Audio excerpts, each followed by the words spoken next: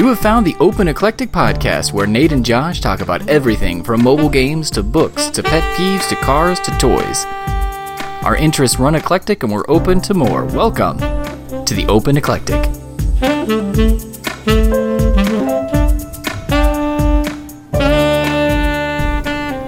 Good evening. Whoa. I know Kung Fu. Podcasting? Oh.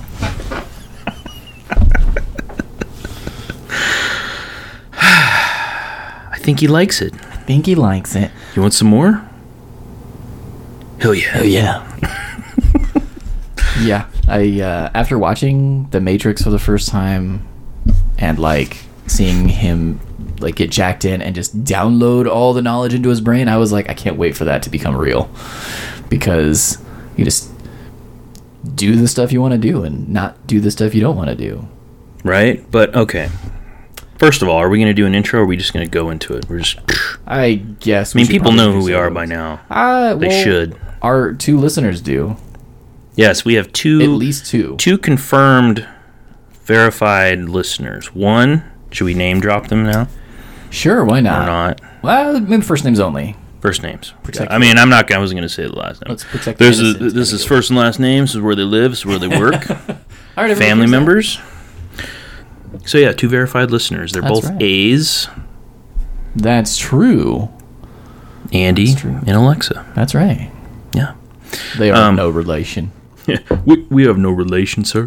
Where are you boys from? Arkansas? Anyway, we'll jump into a Forrest Gump quoting.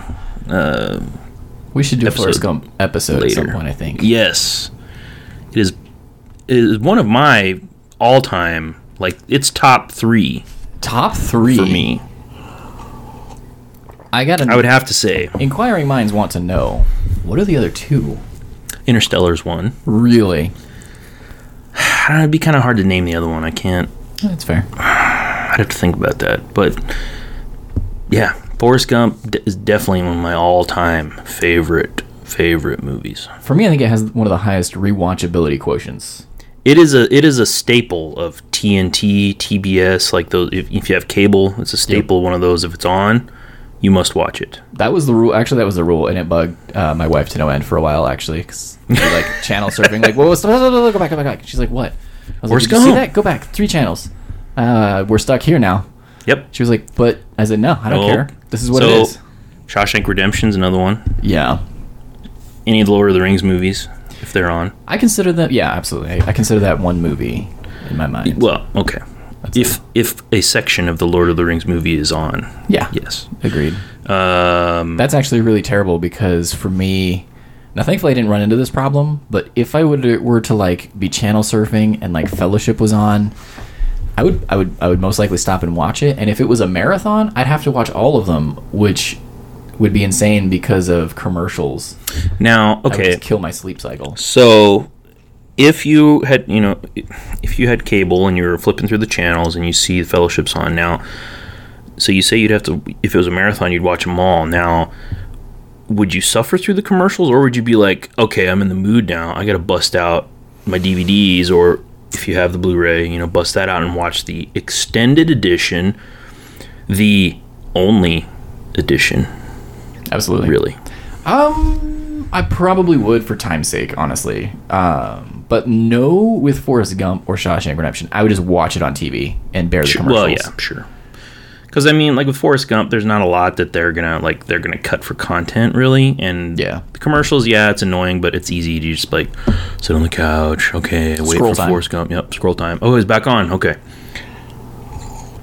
I will say though that for me personally, I don't know, because we didn't have cable for very long when I was doing that. It seemed like when we had cable, we mainly still just streamed everything, which is why we dropped it.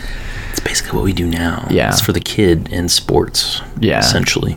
Anyway, and my kids are old enough to stream, and I don't really do the sports a lot. So, but the other movie that really would, and I can't decide if it's nostalgia based or if it really is because I like it that much, is the first Matrix movie. That ties into what we're talking about now. I know, but it's true.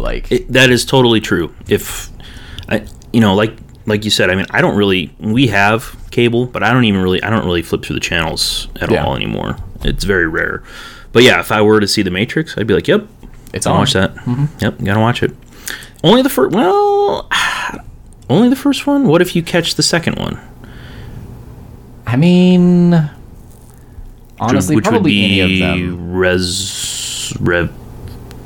Reloaded? Matrix Reloaded, and then Matrix Revelations. I think that's how it goes. And then Resurrections. Yeah.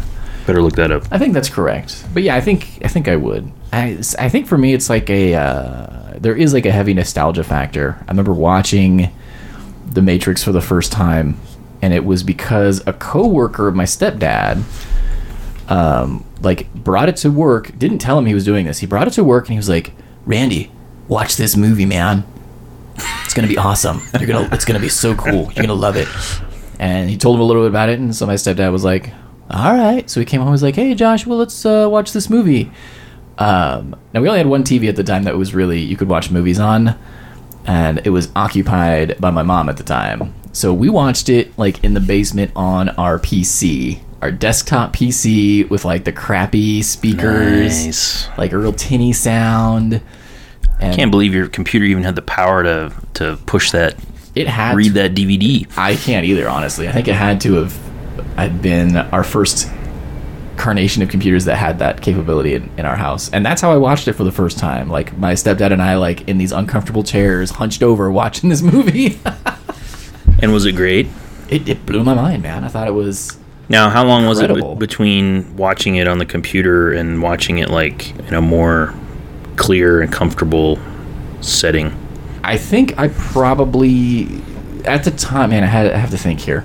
So I think at the time I was on the PlayStation 2, and I had like a crappy like box bulb TV with like the clicking knobs. Yeah. That I had to use. I don't think I'd upgraded PS2. You could watch DVDs on the PS2. Yeah. And so I think as soon as we were done, I was like, I'm gonna watch that again this weekend. And he was like, of course you are, and he just handed it over. And so I think I watched it again in that same weekend. Yeah. Okay. And it blew you away again. It did. I was just like, this is what a cool concept, and the idea. Oh my god. I'm gonna be cyberpunk now. Anyway, yeah, so the first time I watched it, so it came out, 99? I think so. Yeah, so I was like a sophomore in high school, and I was never on the bleeding edge of seeing R-rated movies, or because, well, for one, I wouldn't be able to go see them in the theater because I was too young, unless someone took me, which my dad wasn't going to take me. Right. And there's no way that I was getting watched at my house, like straight when it was on DVD. So I had to wait for to see it with my friends. So I was at my friend Eric's house. Now this is really gonna place me in for our 2 listeners, confirmed. They'll know what this stuff is. But it was after a banquet. Oh geez. Yeah. And so a banquet, for those who, if anyone listens that doesn't know what that is, it's the Adventist school version of like a dance, but there's no dancing. Yeah. Because Adventists don't dance. Right. Well, it's it's not just Adventist too. I've other Christian schools I've picked up on, because I used to think it was just Adventist, but right. I've since learned that a lot of more conservative Christian groups do banquets instead of prom or homecoming. That makes sense. It makes sense, as you're older and your worldview kind of opens a little more, and you're like, oh yeah, it's not just the Adventist. Yeah. But anyway, so I was in high school, so this is Adventist. It was Academy, which is, Adventist high school. High school.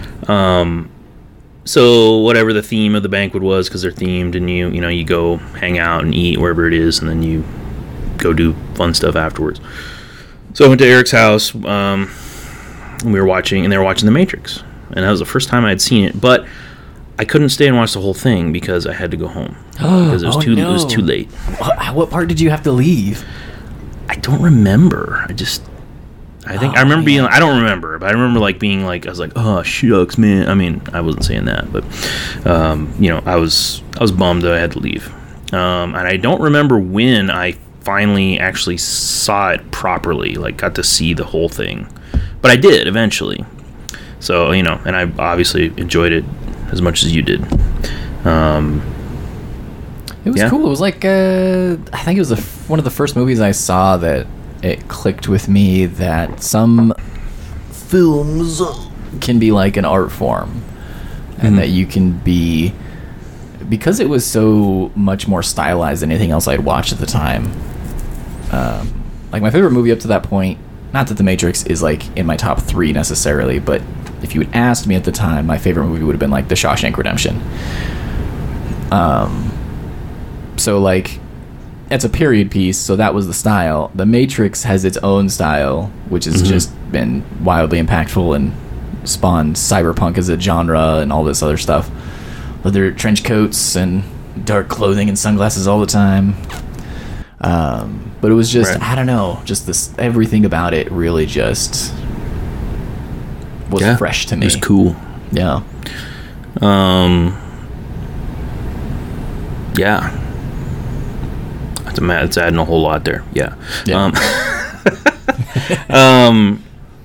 You're right. Yeah. It was a cultural, an icon. I mean, it still is. Yeah.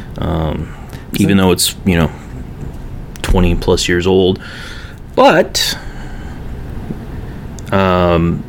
there's a new movie that came out. Hard as it is to believe, we got a new Matrix movie this year. Yes. Something that I think a lot of people didn't think was going to happen ever. Well, because the Wachowskis, I think had repeatedly said they weren't going to do another one. Right. And, so Josh and I went and saw the new Matrix Resurrections. When we said a couple weeks ago, 3 weeks ago.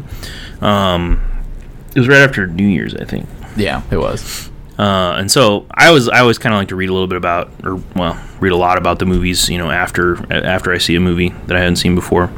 And I guess the Wachowskis they're always being asked like if they're going to make another one, before this latest one came out. Right. Because, everybody wants it, and the money's, always there, and they're like, no, don't want to do it. And then, finally they, Lana Wachowski is the one who directed this one. Wrote and directed. Was it both, or was it just one? Produced, co-written, and directed. Oh, okay. Sequel to Revolutions, which came out in 2003. Yeah. So we want to do a spoiler-free review of it, or do you have anything else you want to say before? No, just it's kind of weird how at the time that the second Matrix movie came out, everybody was like, it was really good, it was crazy, not what you'd expect from a sequel. And nowadays, like, the expectations for sequels is like so high, though. You look at the biggest movies of the last 10 or plus years, maybe, is like the Marvel movies, right? Which are all basically sequels to each other. Like, they all tie in. It's the Marvel Cinematic Universe, and so it's kind of like Star Wars as well with the sequels, whether you love them or hate them. Like, sequels are today's currency for movies, it seems like. There's no original thoughts in Hollywood anymore. That's a whole podcast. Yeah. It's a lot of stuff we just you just said in the last 30 seconds could be episodes on their own. Yeah. Like, is there such a thing as Marvel fatigue? Because I might have it, or just like not caring, like malaise. It's like, Like, I was going through a period where, like, I was really trying to power through them all, and I made it through quite a few, and I was trying to do it in the right order. Like, right. And I think you're doing the same thing. Yeah, I am. My son and I, we are. Our next movie is Iron Man 3. But then, so, like, I made it to Guardians of the Galaxy 2. I finished that. Okay. And then the next one was like Age of Ultron, and I think we talked about this before. But then I started watching it, and I was just like, I was just like, I'm done for now. Yeah, it's really tough to, like, because it's like I'm not. Squeeze it all in. I don't really like. I'm not really a huge fan of any of the characters. Like, I don't really care that much about, like, and it's all just these like ensemble. At least obviously the Avengers is. I mean, there's other ones that aren't, and I haven't seen some of those, so that's probably not fair. Like, I think Ant-Man and I think Ant-Man's one of my favorites. Black Widow. Haven't seen that. That one did look interesting, but I just haven't. Yeah. So we got rid of Disney Plus, and I just haven't felt compelled to re-up with it. So, well, I understand. Maybe someday. Got tons of time. Anyway. So yeah, it's weird though, because, you know, again, sequels are like the currency now, but looking at how cool the original 3 Matrix movies are, and I know a lot of people didn't like the third one, and I hear you, I understand why. I liked it. So, okay, so I'll say this about that one, about the third one. So, I honestly don't think that I actually watched the whole thing when it first came out, because like I watched 1 and 2 like multiple times. I got the DVDs. I watched Animatrix 1 and 2, Matrix 1 and 2, and I was always like, the third one's no good, whatever, it's not good. And then I finally went through. I busted out my. No, I didn't watch the DVDs. It was on like Netflix. All of them were on Netflix. Oh, okay. So I watched Matrix 1, 2, and then I was like, I'm gonna watch 3. And I was watching 3, and I'm like, it's like, okay, it's not, whatever, it's not as, cool as the first one. But then I was watching, I'm like, I'm like you, Josh, I liked it. I don't see the hatred. Like, I'm like, okay, it has some corny moments, but I'm like, the battle, like the big battle, yeah, it was pretty cool. Like, the fights were cool. The story was, reasonable. I don't know. Maybe we should interview a Matrix 3 hater. Maybe. Yeah, sure. Like, flesh that out, because I don't understand why. And as I was watching it, I'm like, I don't remember any of this. So either I watched it once and just like dismissed it, or like completely just whatever, dismissed it, or I didn't actually watch it. Like, I don't know, because I was like, man, I don't remember any of this at all. Interesting. Yeah, and I'm like, this is okay. This wasn't bad. Yeah. And I think so. I've seen now after we watched it, the newest one, Resurrections. Yep.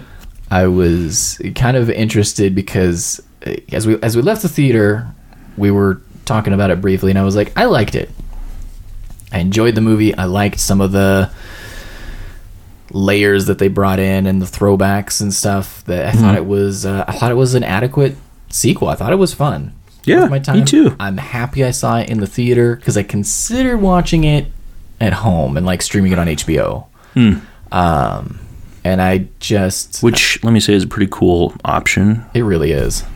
It really Sorry, is. Continue. But I still kick myself that. And I've had angry words with my friends that who saw the original Matrix in the theater and didn't say anything about it. Like, didn't tell you, like, oh my gosh, you got to watch this movie, Josh. I was like, wasn't that cool? And like, oh yeah, I can't believe you hadn't seen it yet. And I was like, and you said you didn't tell me about it. Yeah. But yeah, so I was like, I don't want to. I think we should go. It's fun. I haven't been to a movie in a while, and it'd be nice to get out and do that. And as we were leaving, I was like, I thought it was good. Yeah, it was good. It starts out pretty. Well, like, a big thing going into it, you're like, how the heck are they going to explain how? So I don't think this is talking about the first 3 and so what happened there isn't a spoiler, right? Let's establish that. I mean those movies are 15 to 20 years old. Yeah, I think if you haven't seen that, it's like a Sixth Sense moment. It's just gonna blow. Right. It's just gonna blow your mind. I was really interesting how are they gonna like explain how Thomas Anderson, how Neo's alive. Because at the end of the third movie, dead. He dies. Like, he's dead, yeah. Trinity dies too. See, that I don't remember. Pretty sure. I'm pretty sure she does. Well, because they both like kind of sacrifice themselves. Yeah, they crash their ship into the machine city thing. Yeah, and then he gets plugged in for one last hurrah, and yeah, it's like a big climactic thing that In hindsight, I kind of think the Wachowskis maybe like wrote themselves into a corner a little bit. I'm not sure. Haven't not really a script writer at this point in my life, so I'm not gonna speculate too much on that. Not yet. No. Sopranos throwback here. I hear if you get some screenwriting software, it should basically write it all for you. Have you gotten to that? Oh, part? Right. Is that where? Because Chrissy's like writing. Did you get to that part? Yeah, that's like in season 2. He's writing. Well, him and Aid, and he gets a laptop he's got, for like Christmas. A laptop, and I think so. He's got a bunch of like those floppy disks, those like he's like 3 1/4 floppy disks. Yeah, it's such a great. He's like, oh yeah, I got a yeah, it's so wild. That was like a big question. Also, I was like going into it because what I recalled, and I didn't go back and rewatch the other ones. I decided. No, yeah, I didn't either. It's been a while. I think I did watch the original Matrix last year, the year before, and I just was like, no, I'm just gonna go into it cold. Let's see how it goes. And I think I was right. I think it had some great nostalgic callbacks, and I think should we say how it kind of starts? Sure. I think we could say that without being. Yeah. Okay. And I'm looking here. In Wikipedia, talking about how like how the third one ended. So he gets plugged into the Matrix, and then Neo fights the Smiths, and then the machines. Blah blah blah. Neo's life is sacrificed. Yeah. And the Matrix is rebooted, and the machines. The architect meets the Oracle, and they agree that peace will last as long as it can. Like all peace. Yes. Anyway, so okay. Go ahead. Yeah, so I was really just curious how... I was like, well, it's called Resurrections, and when Neo has his conversation with the architect, that kind of... I don't know how to describe that conversation. Overly pretentious conversation that really... like rock some young kids' minds, I suppose. Totally. I was like, oh, well, they talk about how there's like several versions and incarnations of the Matrix, and there's always the one who like kind of does stuff, and then he makes a choice, and they just reset and like do it again, and they do it again. Yeah, hadn't it been reset like hundreds? I don't know how many 6 times. Something. It was anyway. Yeah. So I was like, okay, so maybe this is like an alternate take, or maybe it's a what if story. Like because I was like, how are they I was interested to see how they would explain that with the so like the opening scene starts out really parallel to the first Matrix movie, and then it kind of goes from there. And I thought it was smartly done for the most part, but I think that's maybe straying into spoilers for the moment. Yeah, it's better to see these things for yourself, and so we don't want to ruin anything. But so overall, you saw it. Would you recommend it? Yeah. How many? It was entertaining. Out of 10 white rabbits, how many would you give it? 10 being the best, I guess. Well, I'll say it's not. One thing I'll say about it is that it doesn't like. There's nothing in there that's going to blow you away. Like you're not. I think that could be a weakness of maybe of that. If you're expecting to see something revolutionary like you did, or something that is just over the top, knock your socks off thing like you saw in the first one, or which they kind of continued in the second and third, and it got kind of corny after that. I don't think you're going to see that. So don't have that expectation. Yeah. Which I kind of did a little bit, and kind of hoping. I was wondering. I was like, what could it be? But it was all like, the action was cool, and we don't want to get into it too much here in our non-spoiler section.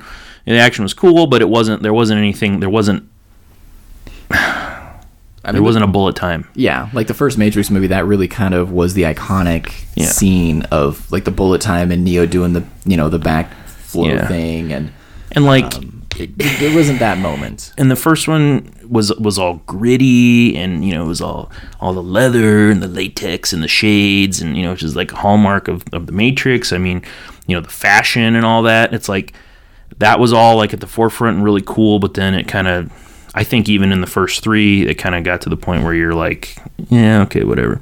Yeah. It's not as like flashy and impressive. And in this one, it's just, you're just kind of like, yeah. So how would you rate it then? Like, cause yeah, I agree. Like it really did. There was a couple of moments where I thought we were gonna like flash into some new bullet timey thing, or like the Smiths fight, or one of those, and then it kind of didn't. Well, they even make fun of that, which is without saying too much, was really fun, and that they poke fun at a lot of the stuff. Yeah. From the first 3. Yeah. So, they kind of make fun of bullet time a little bit, or they talk about it. So I would say, I guess if we say The Matrix, the original, was a 10. Would we say that?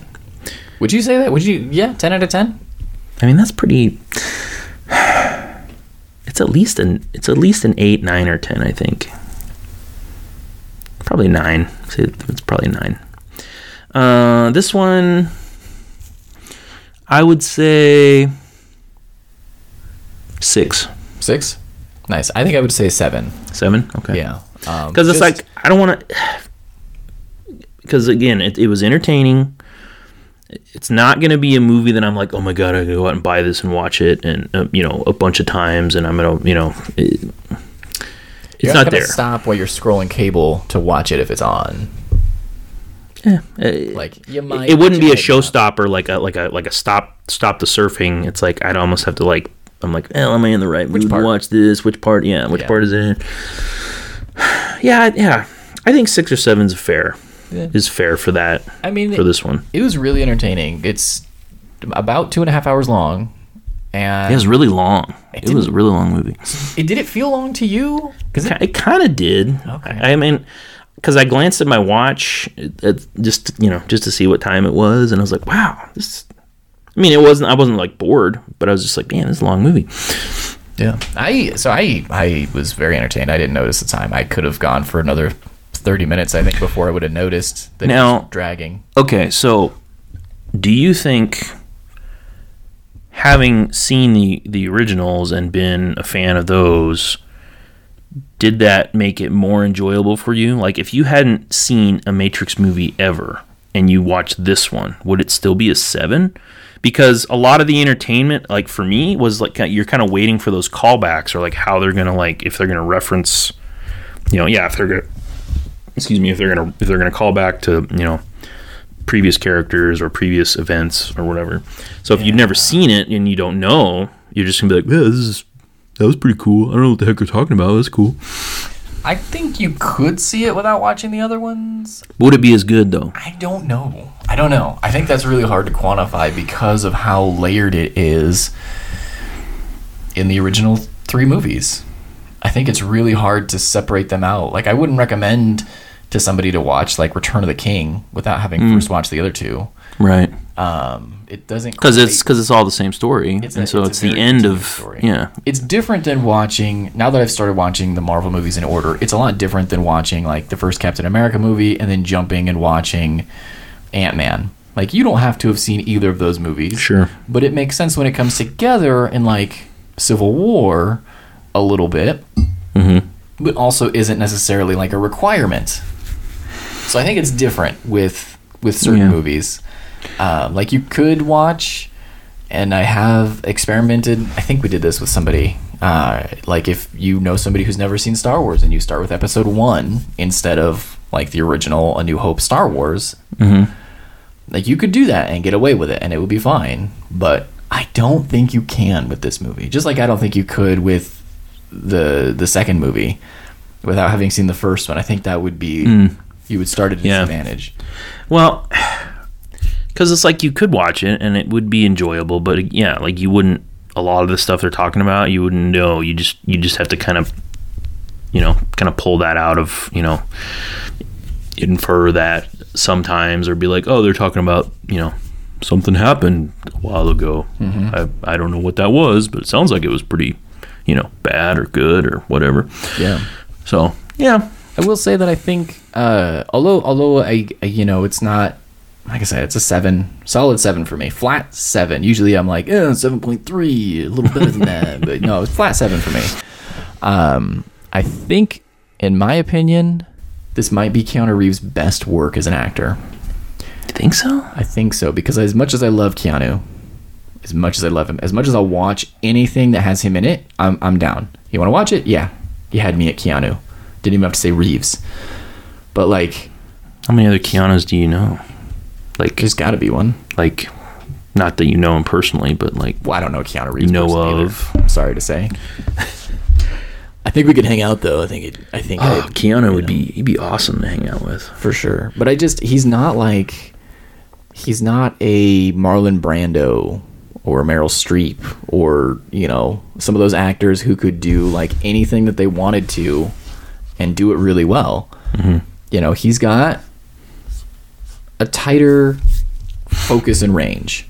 And he typically does movies that are more like fun as opposed to deep, which is great. Like, I don't mind that at all, but I don't think Keanu's going to win an Oscar.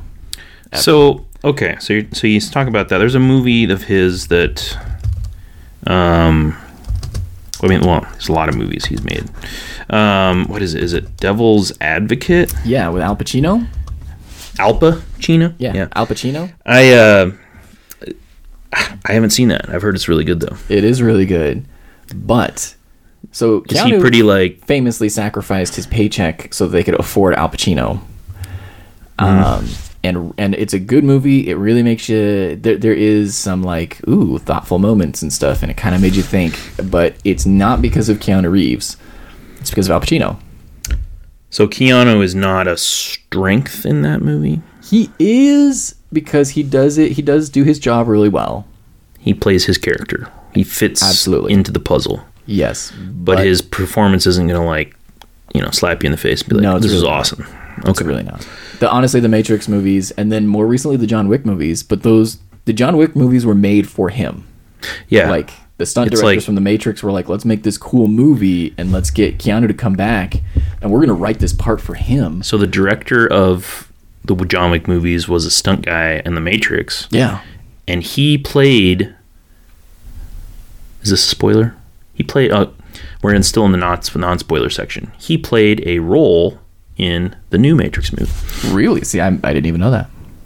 Yeah, it's from my IMDb, Wikipedia. Cool. But I think this, I personally, this is the most depth I've seen from Keanu Reeves. Okay. Yeah. Yeah, because Wick is like, now you're gonna hate me. You're not hate me, but you're gonna be shocked. I've only actually seen the first John Wick, and that's fine. I keep seeing every time it comes up, I'm like, yeah, people are like, hey, the John Wick movies, and yeah, I've only seen the first one. Like, what? They're all really fun popcorn movies. Yeah, they don't try to be anything else. But I just keep getting further behind because it's like, oh, what? You got to watch the second one. I'm like, yeah, I know, I'm gonna watch it sometime. And then it's like, yeah, I've only seen the first one. It's like, what? You got to watch 2 and 3. I'm like, yeah, I know. It's like, oh, I've only seen the first one. Oh, you got to watch 2, 3, and 4. Well, there isn't 4 yet, is there? Well, there will be. There will be. Well, I would be very interested to, if you ever get around to it, to hear your reactions to 2 and 3. But yeah, it's because I liked 1. They're fun. Don't get me wrong. They're fun. They're ridiculous. I love it. What you said about the Devil's Advocate, where he doesn't carry the big performance isn't from him.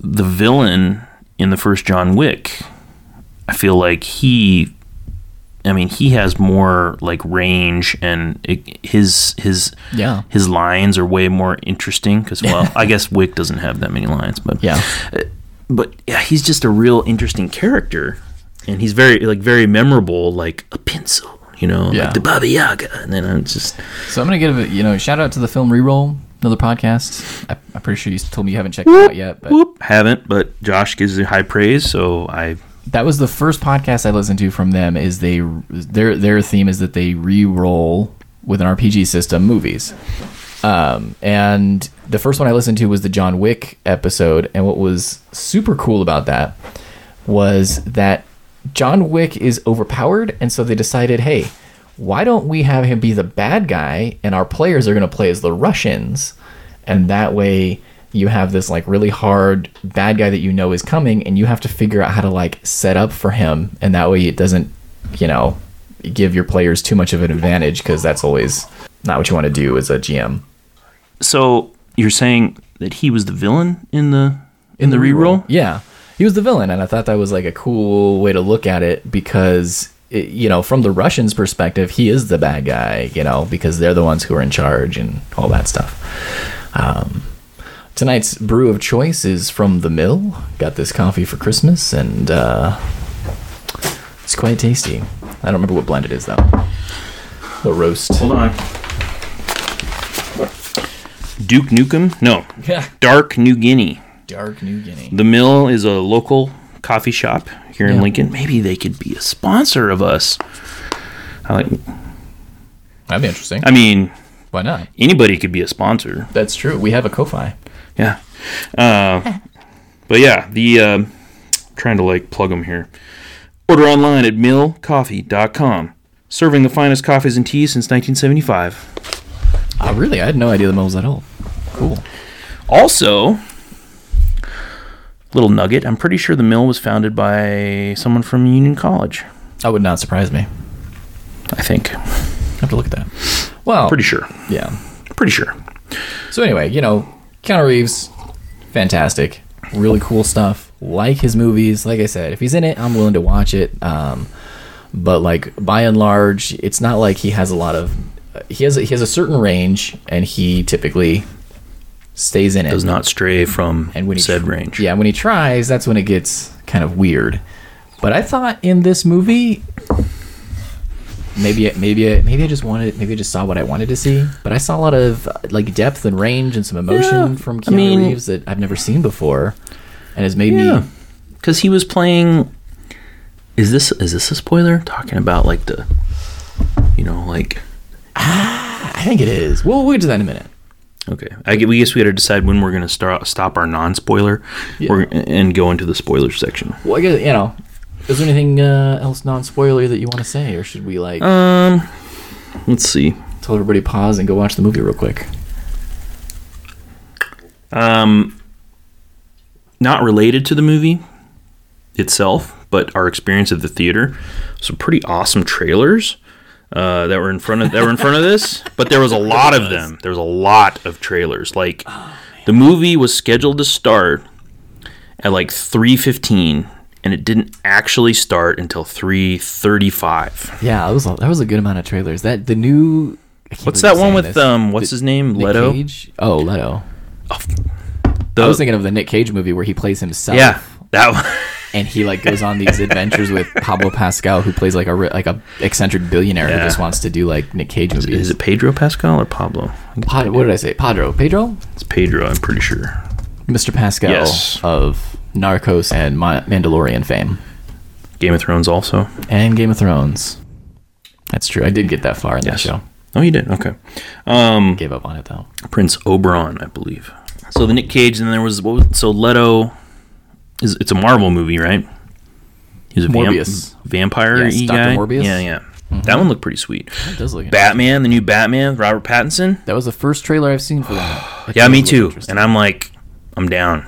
I want to see it. I know. So I know, listener 1A, 1B, Andy, big Batman fan, right there. I'd be interested to hear what he has to say about that. Yeah. Or what his thoughts are. We may have to get Andy on at some point to discuss Batman or I heard an interesting take on the Batman movies in general, and that kind of encapsulates some of the problem with the movies. Not because I didn't like, certain ones. I'm not taking that comparison, but like, where do you draw the line with like, okay, that's gritty and dark enough? Because we started with like, as far as cinema Batman is concerned, not the comics, because I'm aware of how they start and their ebbs and flows. But as far as Batman on the silver screen and maybe portrayed in TV shows, like we had the 60s Batman, which was absurd and campy, but fun and ridiculously popular. And then like every incarnation of Batman since then gets darker and grittier. And like that's the only way that the movie studios are choosing to like improve the story and tell their version, it's like, and I just don't know at what point must be darker. It's just going to be like a black screen with like the eyes flashing around and then like muzzle flashes. Well, there was that part in the trailer where that was exactly like that. It was completely dark. And Batman was moving down this hallway, and all you saw, like you said, was the muzzle flashes from the gun. So yeah, it was a great, really cool stylistic choice. But yeah, you're right. It's like it was dark, and then it'd be like, poof, poof. So you'd see Batman like in different, it's like a strobe thing. Yeah. So he's all like, poof, poof, poof, poof, poof. The next movie, that's all it's gonna be. It's just strobe. Or is it gonna get like, you talk about like darker, like the lighting, but then like, at what point does it get to be like, are they gonna just be like, give Batman a gun and have him just like blowing bad guys' heads off, or even not bad guys, like, from what I've heard, we are gonna get that. If they do a Flashpoint movie, which I'm hoping they do, because that's a really cool concept to me. What's Flashpoint? Okay, so basically, this is way off topic, but hey, so that's okay. That's what we're known for. I know, right? It's like our hallmark. So there's a comic called Flashpoint, because the Flash can manipulate time to a degree, right? He can... I didn't know that. Go so fast. I think that's how it goes. He can go so fast that he could, like, move forward and backward in time. Mm-hmm. And he basically saves... He does something, and what it does is triggers a chain reaction where instead of the guy killing Thomas and Martha Wayne, they kill Bruce. Child Bruce, right? And so what this does is his mom's mind snaps with the loss of her, seeing her son gunned down in front of her. Kind of makes sense, actually. And she becomes the Joker. And his dad, and goes around causing mayhem and like doing all kinds of bad stuff. And his dad becomes Batman, like a version of Batman, but he's got like two dual pistols. And so like if he catches you, he kills you.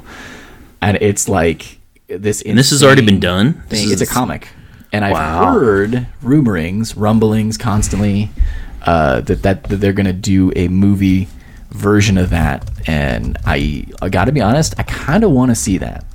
Like I want to see that and just remind everybody of like for me personally, I prefer, as I've said before, like the Kevin Conroy Batman the Animated Series Batman, even though it's a kids show. It still is worth watching as an adult. Okay. And I think that's dark enough and like gritty enough, really. Like I loved the Christian Bale Batman movies. Those were really cool, but even those were maybe, I don't know, a little like a step or two beyond where I would prefer things to be.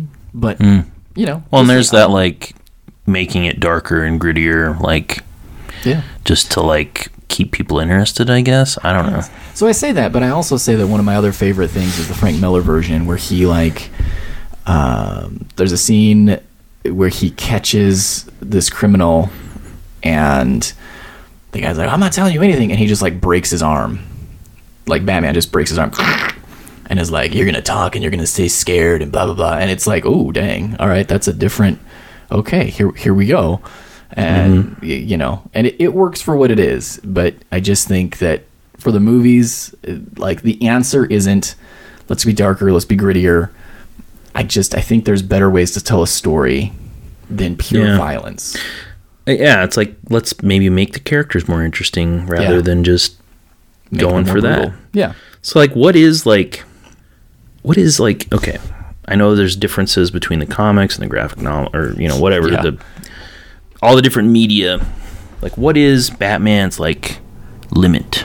He doesn't kill. That's it. Is that it? That's kind of it. Like it's really weird because if you look at Batman when he first started, he carried around a revolver and would occasionally just kill people. So it was almost more like a Punisher thing, and I don't know where exactly we were introduced to this. The Batman does not kill aspect of it, but it definitely in the 60s Adam West version, obviously he was very what I actually loved about the 60s one is he was actually reluctant to fight even. And like there's an episode where he's going to fight or he confronts Catwoman, and she's like, all right, well, I'm going to use whatever form of martial art and blah, blah, blah. You know, it's very campy, so they announce their moves almost like an anime.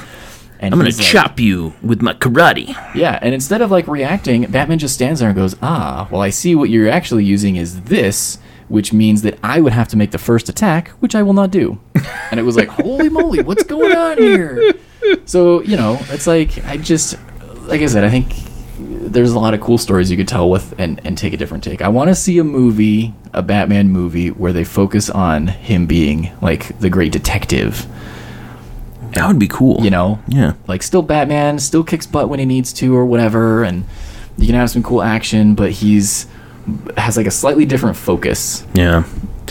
Like rather than just like moving from fight with multiple thugs to Yeah. Which I know, again, we're way off topic here, but like the Arkham the games, the video games. Yeah. Really cool, but it's like it's a lot of, I mean, there's a combat system in there where you get rewarded for stringing together combos, but it's a lot. Slash yeah, game. you move from fight to fight. Yeah. Okay. And are we ready to go into the spoiler section of the new Matrix movie? I think so. I think everybody's been warned. We're gonna get to the spoilers. Yep. Okay. Here they come. Big spoilers. So if you haven't seen the new Matrix movie, stop listening right now, unless you want spoilers. Oh, hey, before we get started. Yeah. Tell me. So my son wanted to know where I was going this evening. Told him I was going to go, to Josh's house and record a podcast, and he was like, asking me questions about it because he's supposed to be going to bed, but he was, stalling. What? So he was like, "So are you guys going to be like, it's me on TV?" I'm like, "No, it's kind of like a radio show." And Yeah. he's like, "What are you guys talking about?" And I was like, "We're talking about a movie called The Matrix." And he's like, "Can you also talk about Detective Pikachu?" I have not seen it. We watched that today. Did you? Is it good? Yeah, it's pretty good. It's good. So I'm not a big Pokemon guy, but I was oscillating on that one. It's Ryan Reynolds is the big star of the movie, and the all the cool Pokemons. The main lead, Justice Smith. I think his name Justice Smith. Yeah. He was okay. He did fine. No Keanu Reeves though. No. But so Eric has been way into Pokemon lately. He got the starter board game for Christmas, which it's really fun, really easy to pick up competitive card game. It's fun to play. Yeah. He's way into, his favorite thing is to trade cards. So he's been taking chunks of cards to school to trade with his classmates who are also into it. So he wanted me to drop Detective Pokemon. Pretty cool movie. Okay. Just check it out. All right. Is it streaming somewhere? I'm not sure. I just went ahead and bought it. Okay. Like I paid for it just because I'm like, well, he'll probably want to watch it again. But yeah, I don't know. But we can look. I'll check. Is it streaming somewhere? Check my local Redbox. Who knows? Maybe it's there. Pokemon. Probably not though. Pokemon. Like I hadn't really heard anything about it because, like you, I wasn't really into Pokemon. But I'm finding myself getting more into it now because my son's into it. My niece taught me how to play last Christmas or so, and I was like, "This game is really fun." I liked it. I liked playing it. It is a lot. fun. I liked building the deck. I liked playing it. Like, and the board, like the game that he got, like for Christmas. It gives you the play area on a nice, board game style, like fold-out board, and it has all the steps that you take for each turn. And I'm like, wow, This is great. There's like the ambiguity is really like gone, pushed to the side. Like it really isn't a lot. So yeah, recommend that. There is I don't see any streaming for Detective Pokemon. It's all like purchase. Okay. Like we bought it. We bought it on Apple. So, yeah. But anyway, I'll keep an eye out for it. So I'll keep an eye out for Pokemon cards for him too. Sometimes I find like, penny cards or something like that are, like fodder cards, but still. Sure, he doesn't care. He doesn't seem to care too much. Cards. Yeah, he just wants the cards, and I'm trying to talk him into getting a binders for him and the little the sleeves to put cards in. I don't think he quite maybe doesn't quite grasp what that is, because he's like, he just puts them in these little like tin cases that he got, like these Pokemon cases that could probably hold, you know, I don't know, 25 cards or something. Yeah. But I'm like, we got to get you a binder. Get like sleeves for the cards. Yes, exactly. Oh yeah. Oh yeah. I'm familiar with this rabbit hole. Yeah. So, you know, there's a whole. I think you sent it to me, or it might have been my friend Jordan when I was telling that Eric is getting into this, and it's that picture of, you know, it's that meme, like get your kids into magic and you don't have to worry about them getting into drugs. I'll never have money for drugs. Yeah, absolutely. Yeah. So I wanted to make that plug. Okay. Yeah. So the big reveal, of course, in the Matrix movies is that it's actually that the John Wick movies are a sim in the Matrix. I'm just kidding. You almost had me there. Seriously, spoilers now. Yes, spoilers starting now. Right now. Right. Everything after this is going to be is prone to spoilers. Yes. So the way that the Matrix, like the machines, the Matrix that they created, the way they explain all the events that happened, they said it was a video game. Yeah. And Neo, Thomas Anderson, he wrote and like designed this video game called The Matrix. And it was an immersive game, so that it was meant to feel like you were there. Yeah. And like yeah. So that's where all like the joking, like I said it before about Bullet Time, because he works for this video game company. And like the parent company is even Warner Brothers, which is like the same company that, you know. There's like a lot of almost, they're not fourth wall jokes, but they're like, I've never heard of anybody getting so close to breaking a fourth wall without actually doing it. You know, because they're like, well, if Warner Brothers, our parent company Warner Brothers, tells us that if we don't make a fourth game, they'll make it without us. And they're gonna shut us down, basically. Yeah, and it was like, oh yeah, so like what funny. They did with the Matrix movies. Yeah, yeah. So yeah, there's this great montage where it's like going between like the board, not the board, but like the bull sessions, like where the designers are all talking and brainstorming. Yeah, brainstorming. That's a good word. That's the right word. They're all talking about like bullet time, like everything was all bullet time back then. Like whoa, yeah, bullet time. But then they're like, we got to do something else. So it's like, what's the next bullet time? Yeah. It's very interesting because it feels very. A lot of this movie is like social commentary on like on modern society, and how, you know, it's not really. We're not interested in putting out good content. We're getting interested in putting out consumable content, which is not always the same. Oh yeah, definitely. And you get stuff that's watered down because it's, you know, just like they were saying, like, what's the next bullet time? That's what we need. What's the new deal? What's the new, you know, thing? As opposed to like, how can we tell a good story? And like, if these things prop up that story, great. Like reality TV is consumable, but it's not good, right? Hot dogs, they're consumable, but like you wouldn't want to live on them. Unless it's a Costco hot dog, arguably the best hot dogs in the world. Costco hot dogs. Awesome price, awesome taste. I don't eat hot dogs much anymore because they are terrible for you. But once in a while, when I'm at Costco, I'm like, I'm getting me a hot dog. Yeah, and they're all beef hot dogs. They're all beef, $1.50 for a hot dog and a drink, and a soda. Bless you, Costco. I mean, sorry, I don't care. Another rabbit trail. We were at Costco today. Okay.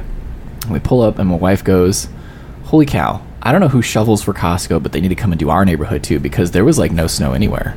It was just, it was amazing, you know, with our recent snowfall, which wasn't like terrible, but you know, I mean, it's snow. It was a decent amount. I mean, was like, it's just all the employees. They called them all this morning and were like, everybody has to come into work right now, double time and a half, but like, here you go. Yeah, Wanda even had to go shovel snow. Shovel snow? No, she did. It wouldn't surprise me, to be honest. But anyway, yeah, so just...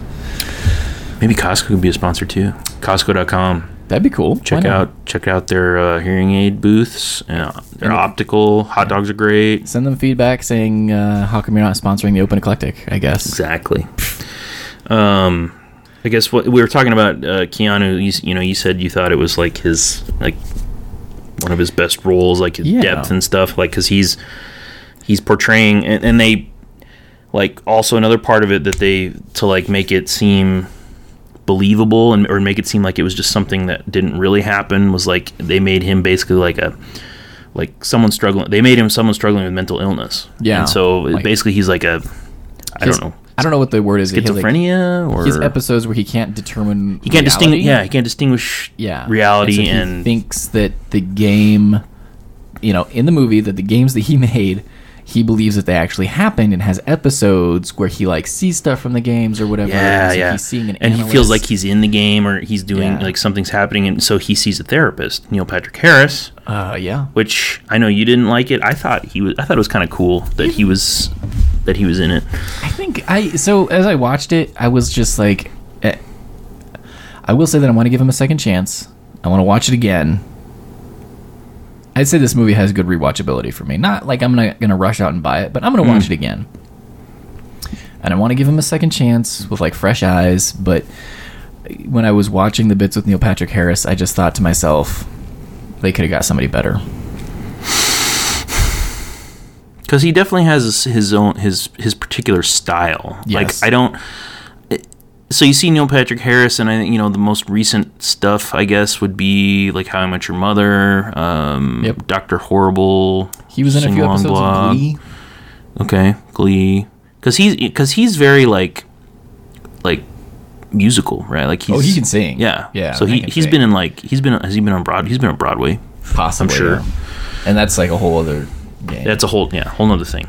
Yeah, so it's like he just kind of has that like kind of like that funny like kind of fast paced, kind of not edgy, but like just goofy, like pop culture-y referencing stuff. I felt like he wasn't either stylized enough. I mean, Morpheus in the original movies was very stylized, like from his not just his outfits, but like his cadence and the way he the way he talked, and so was Agent Smith. Hugo Weaving's amazing performance. Everybody kind of did. There was like stuff that kind of set them apart, and their cadence was just different from like the people in the real world. And maybe that was the point, because you start to question, and I was like, man, is that going to be the movie? Like the end of the movie is going to be like, and he like got better, and he realized he needed to separate himself from these games that he made. That's where I thought the movie was going, to be honest. I did, until it didn't, and I was just like, oh man, that's gonna just piss so many people off. Yeah, they're gonna be so angry. I can't wait. So I thought Neil Patrick Harris, as like before Thomas Anderson / Neo, before he gets pulled out of the Matrix and into the real world, I thought Neil Patrick Harris as a therapist was, laughable. Sorry, just no. I mean, I get that, like an analyst. As like just as like a an actual therapist, like him, the way he was talking, taking notes and all that stuff. I thought that I'm like it's kind of corny and over the top a little as far as like, I don't know, because Keanu's like, am I crazy? We don't use that word here. We don't use that word here. So I think they did a really good job, and I will say that in Neil Patrick Harris's defense, he did kind of help with the idea of like of really making you question, maybe he is crazy, like maybe he was, and all of this was just nothing, and they're gonna wipe it all away as it was fun, don't worry about it, it wasn't real, or in universe even. And I mean, because he was the references were like, some of them were subtle and some of them were really ham-fisted, and some of them I couldn't tell if it was intentionally ham-fisted or like they thought they were being subtle but then they weren't. So like Neil Patrick Harris's glasses are bright blue in the movie, and if you recall, Neo took the red pill, not the blue one, right? So I was like, ooh, maybe it's representing, and he was prescribed a whole bunch of just tons of blue pills, which looked scary to me. They looked metallic. Yeah. And I was like, I wouldn't put that in my mouth. Because they're like, gel caps, metallic-y blue. Yeah, in the original one, it was probably just NyQuil or something. Yeah, I mean, in the original one, that they look like that's actual right. pills. They look like liquid filled. Yeah, it looked like NyQuil or like and so the new ones, they were like the gel cap, the one you'd expect would have like powder or whatever inside. To me, they looked like the small metal geocaching canisters, except slightly smaller. Yeah. It was kind of ridiculous. But I mean, it was supposed to be like overly bright and flashy, I guess. Like just because it's the real, or it's not the real, it's the Matrix. So it's like everything looks. I don't know. Yeah. Looks more real than it actually is, I guess. One of the great things about the original Matrix was like in the scenes that were in the Matrix had like an overly green hue. They like stripped out all the blue. Like that was like an art decision they made of like blue represents the real world, and so when you see Neo in the real world, there's a lot of blue saturation. But when you see him in the Matrix, it's a lot of green saturation. And so, like, I was watching for that, like, the whole time, like, right away. I was like, ooh, oh, no, the sky's, like, really blue, and they avoided shooting the sky before, and there's not really, like, a green tone. Man, maybe this isn't. For me, it fed into that concept of, like, nah, maybe it was all a dream. It all was. Yeah, I was like, yeah, definitely you're wondering, you're, like, up until, he gets pulled out, you're kind of like, what? Really? Yeah. How is this... Like, yeah, maybe he's just nuts. And so back to Neil Patrick Harris. Like, I thought if he was just there as like a therapist in the Matrix, I'm like, yeah, okay, it's cool. Obviously he's working against Neo or against Thomas Anderson because they don't want him, to find out about the Matrix or to get into the Matrix or whatever. Yeah. I don't know. It's like, because it's like NPH. Neil, is it okay if we call you that? It's like when you made the switch, and Neo discovers that he wasn't just his therapist in the Matrix, but he was, he's actually like watching over him, and he's this analyst guy that's the new architect. Yeah, he's the new architect. I feel like he didn't change at all. He was the same dude, only I guess all the pretense was gone. There was no like faking anymore. Like he's just baldly out there. Like he was all out there. Like, yeah, I'm here. I'm watching you. I can do all this stuff. Like I can stop time. I can have all this influence and everything. But it's like, I wonder, would it have been better if he would have like, when it's revealed that he's, part of this program. And because he's a computer program, right? He's like the new architect. He's the one who's in charge of like how the people work and how the synth people work. Yeah. And so he basically like designed whatever, or like he designed all that stuff. It's like, would it have been better if he would have been more like darker and like just more chill, like more of like a calm, like a Mr. Anderson kind of guy? He had been more soft. And a little more like, and not more like at first, and then when he made the switch to being, and like the reveal happened, and then he went to like super arrogant Neil Patrick Harris that we kind of know and love, I guess, if you love that. I think that would have made a little more sense to me, and I think that's kind of how like, because certain actors didn't return for this movie. They said no. Right. As far as I know, they were asked, but I guess I wasn't in the room.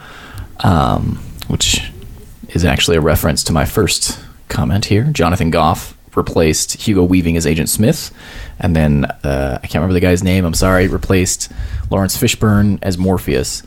But they explain that. They explain both, and it works. It's fine. Yeah. I mean, you're already talking about a place where it's like a game. Yeah. I mean. So Morpheus is the guy that plays Morpheus is, I'm probably going to mispronounce this, Yahya Abdul Mateen II. Yes, Mr. II. Who I loved his performance as Morpheus. I felt like he really did good at kind of capturing the swagger that Lawrence Fishburne had without trying to be Lawrence Fishburne. Jonathan Goff too. Yeah, Jonathan Goff was. I don't think I've ever seen him in anything else until this. My first interaction, with, so to speak, with him was in Glee, where he played like an idiot, like hilariously. He was that guy that, like, you could probably find him. You probably work with that guy who's just an absolute ding dong, but affable. And then the second thing I saw him in was Mindhunter, which is on Netflix and is like the inception of the like criminology behavior analysis unit or whatever at Quantico. Mm-hmm. Absolutely great performances in both. And then I saw him in Hamilton, where he plays like King George. Sorry, there's a lot of like internet memes about his spit in that role. Anyway, so like I knew he's got the chops to do stuff, and I thought his performance was great. Like when he switched from being Thomas Anderson's boss at the game place to being like embracing the Agent Smith aspect, there was a difference in his cadence of his voice and his patterns a little bit, and even like the way he held himself. Yeah. I mean, because he was already like, when all we know him as is the boss of the video game company, it's like you're like, this guy is probably a sociopath. Yeah. But yeah, you're right. Like when he embraces that Agent Smith thing after all the the glass is broken and all the illusion's gone, he just kind of turns it up to like just not, I don't want to say psycho, but just this driven Agent Smith. His Agent Smithness was good. Absolutely. Absolutely. But he wasn't like he wasn't just like imitating Hugo Weaving either. So it was inspired by, and kind of, he really nailed certain phrases and different things that really immerse you enough to believe that this is a new coded incarnation of Agent Smith. Mm-hmm. And I think that was the difference for me for like performance wise than NPH.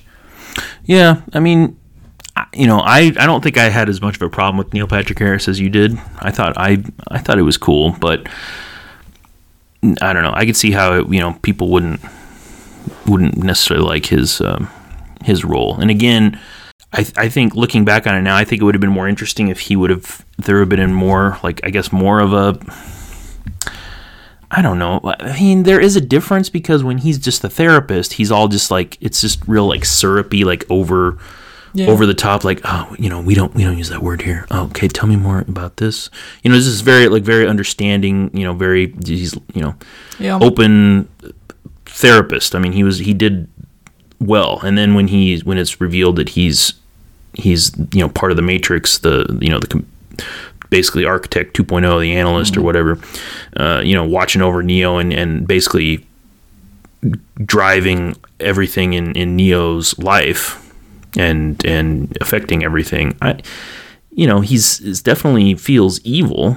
Yeah. Oh, for sure. So I guess maybe it's not fair to say like there isn't enough change, but it's like it's still Neil Patrick Harris though. Yeah. Like, and that's what it comes down to. Is that Barney? Is that Barney from How I Met Your Mother? Playing an evil computer program. Mm-hmm. And this is what Doogie Howser grew up to be. That's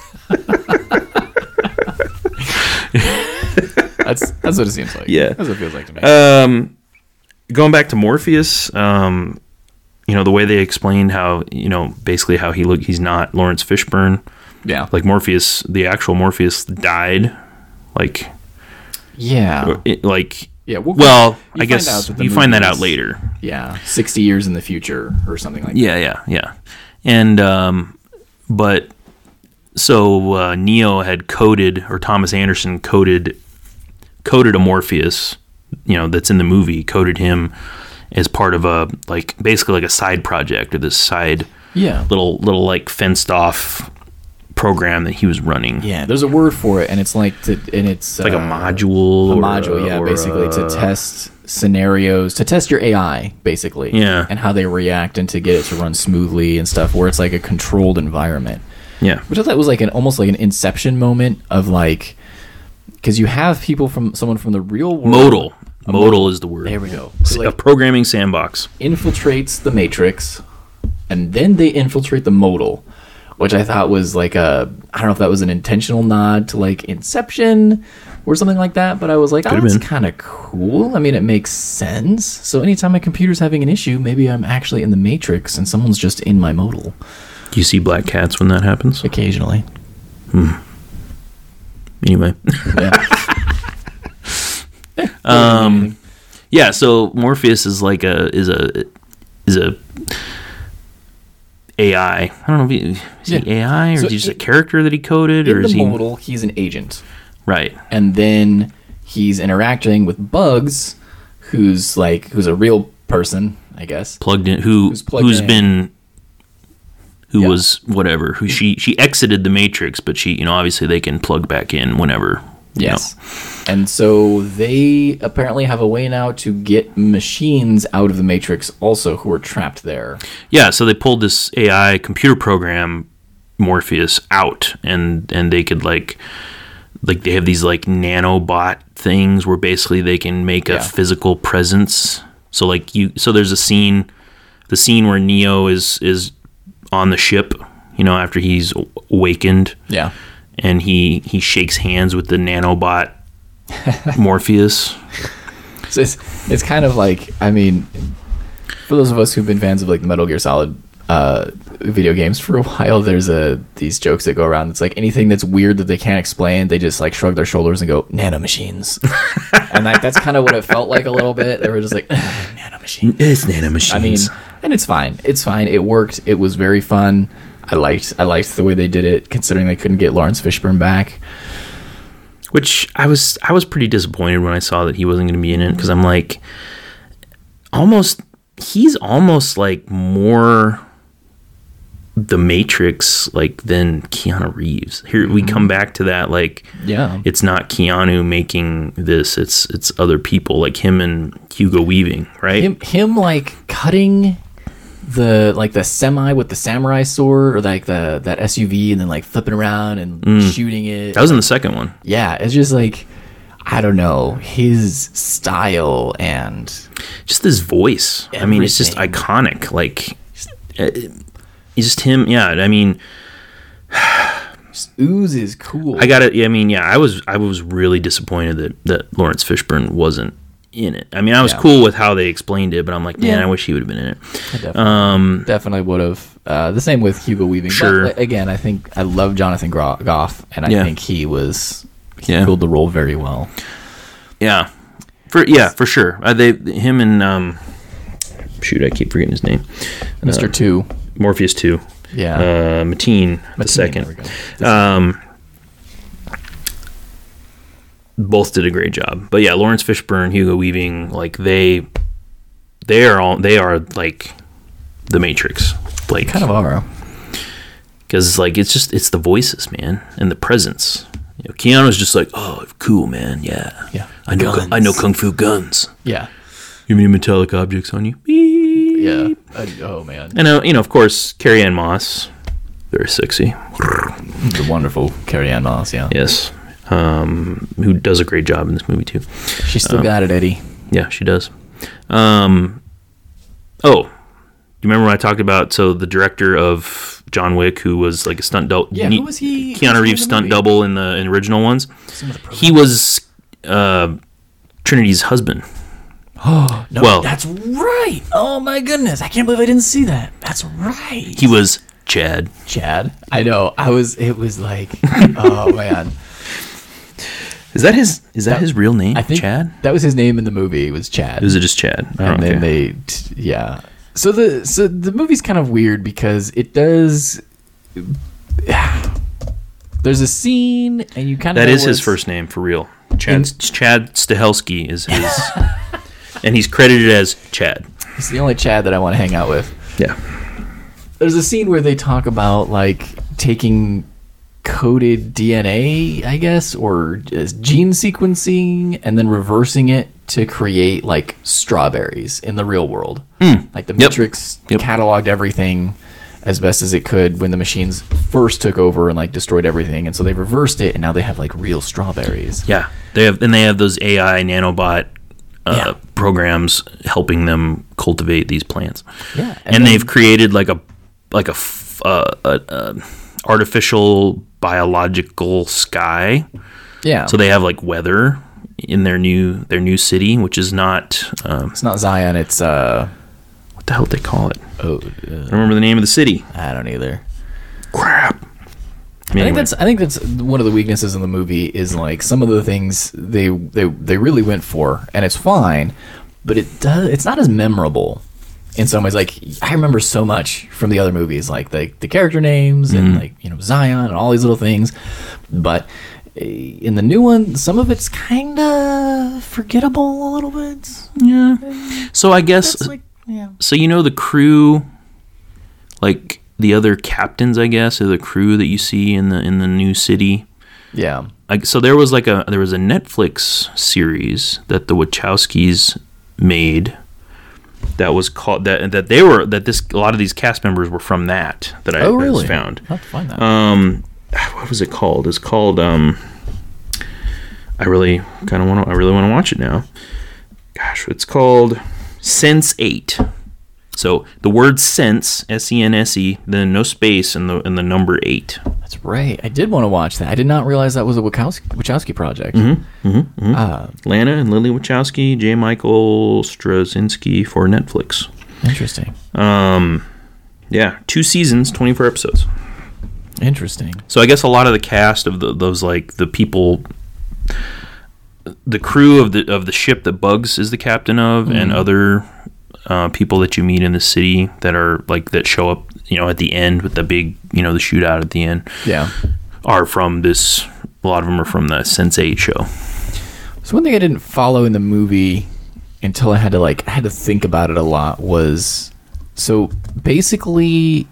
So the strawberry thing, that's like how they explain how Neo and Trinity are still alive, is they like just reversed engineered their bodies into being alive again. Oh, the machines did? Yeah. And okay, that's fine. That's like a cool bit of sci-fi. Kind of, we've seen that in like The Fifth Element, for example. Oh yeah. Yeah. Multipass. Yeah, they rebuilt her from like basically something like nothing, yeah. And Bruce Willis.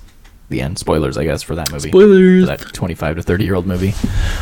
But so that's fine, and I got that. But what I thought was weird is it's like they talk about how they have to be in close proximity to each other, but they can't find each other because that's how they generate the most power that allows the Matrix to continue existing. So for some reason, like that's the part that I have a hard time getting over belief-wise in the movie, is like they're the best batteries.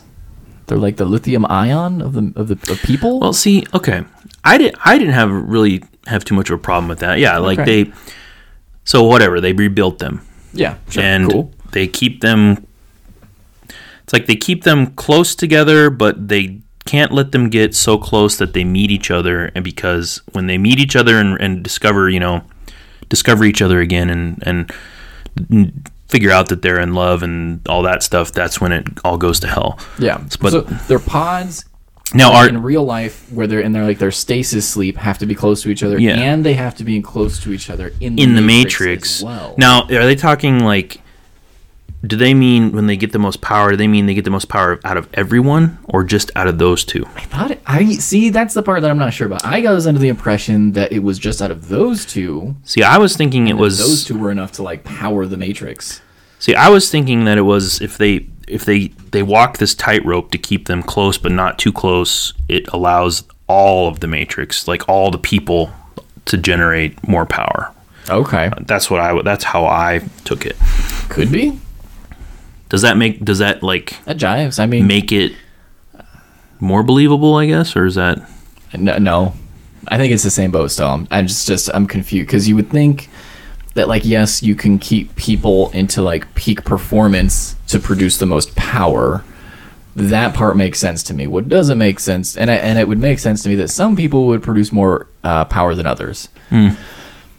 But I don't understand how and maybe I don't need to. Maybe it doesn't matter. It's just like rule of cool of, they just produce the most power. Let's move on from there. That's fine. But it's like Keanu, it's Carrie Ann. They're hot. Got to keep them together. Keep them together. And so that's fine.